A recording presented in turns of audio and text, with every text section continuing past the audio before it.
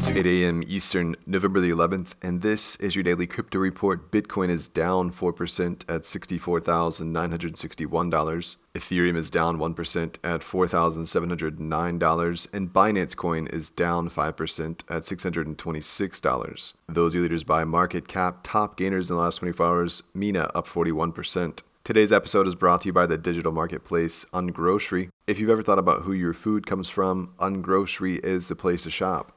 Join the food people online at ungrocery.com. Well, Indonesia's Council of Religious Leaders has forbidden Muslims from using crypto, according to Bloomberg.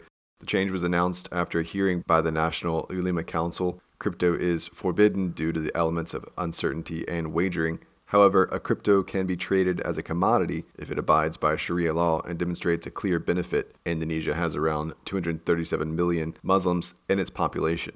Well, Binance's CEO, CZ, says that he hopes to obtain digital asset service provider status in France in 2022, and that the exchange is considering the country as a place for their headquarters, telling Les Echos France will be a natural choice for a regional and even perhaps global head office. This is, of course, following their attempt at a DAO-like non-physical HQ that was greatly rebuffed by eager regulators. Binance has since added 150 people to their 600-person compliance team, which is more than 15% of their employees.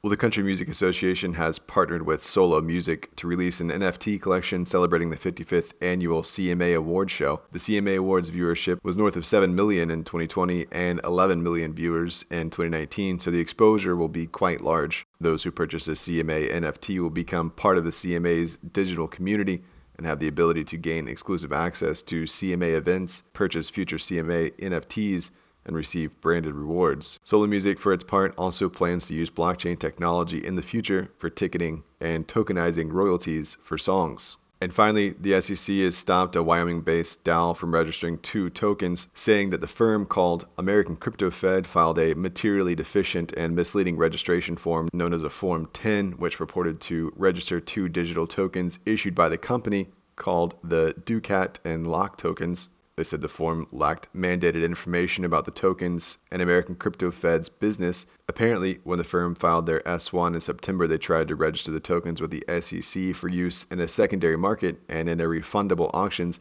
at a higher value than their original purchase price from Crypto Fed. In the filing, the company describes the Ducat and Lock tokens as utility tokens, not as securities. Christina Littman, chief of the SEC Enforcement Division's cyber unit, said issuers attempting to raise money from the public must provide the information necessary for investors to make informed decisions. It's now up to an administrative law judge to decide what happens to the tokens. That's all for us today. Visit us at dailycryptoreport.io for sources and links. Add us to your Alexa Flash briefing and listen to us everywhere else you podcast under Daily Crypto Report.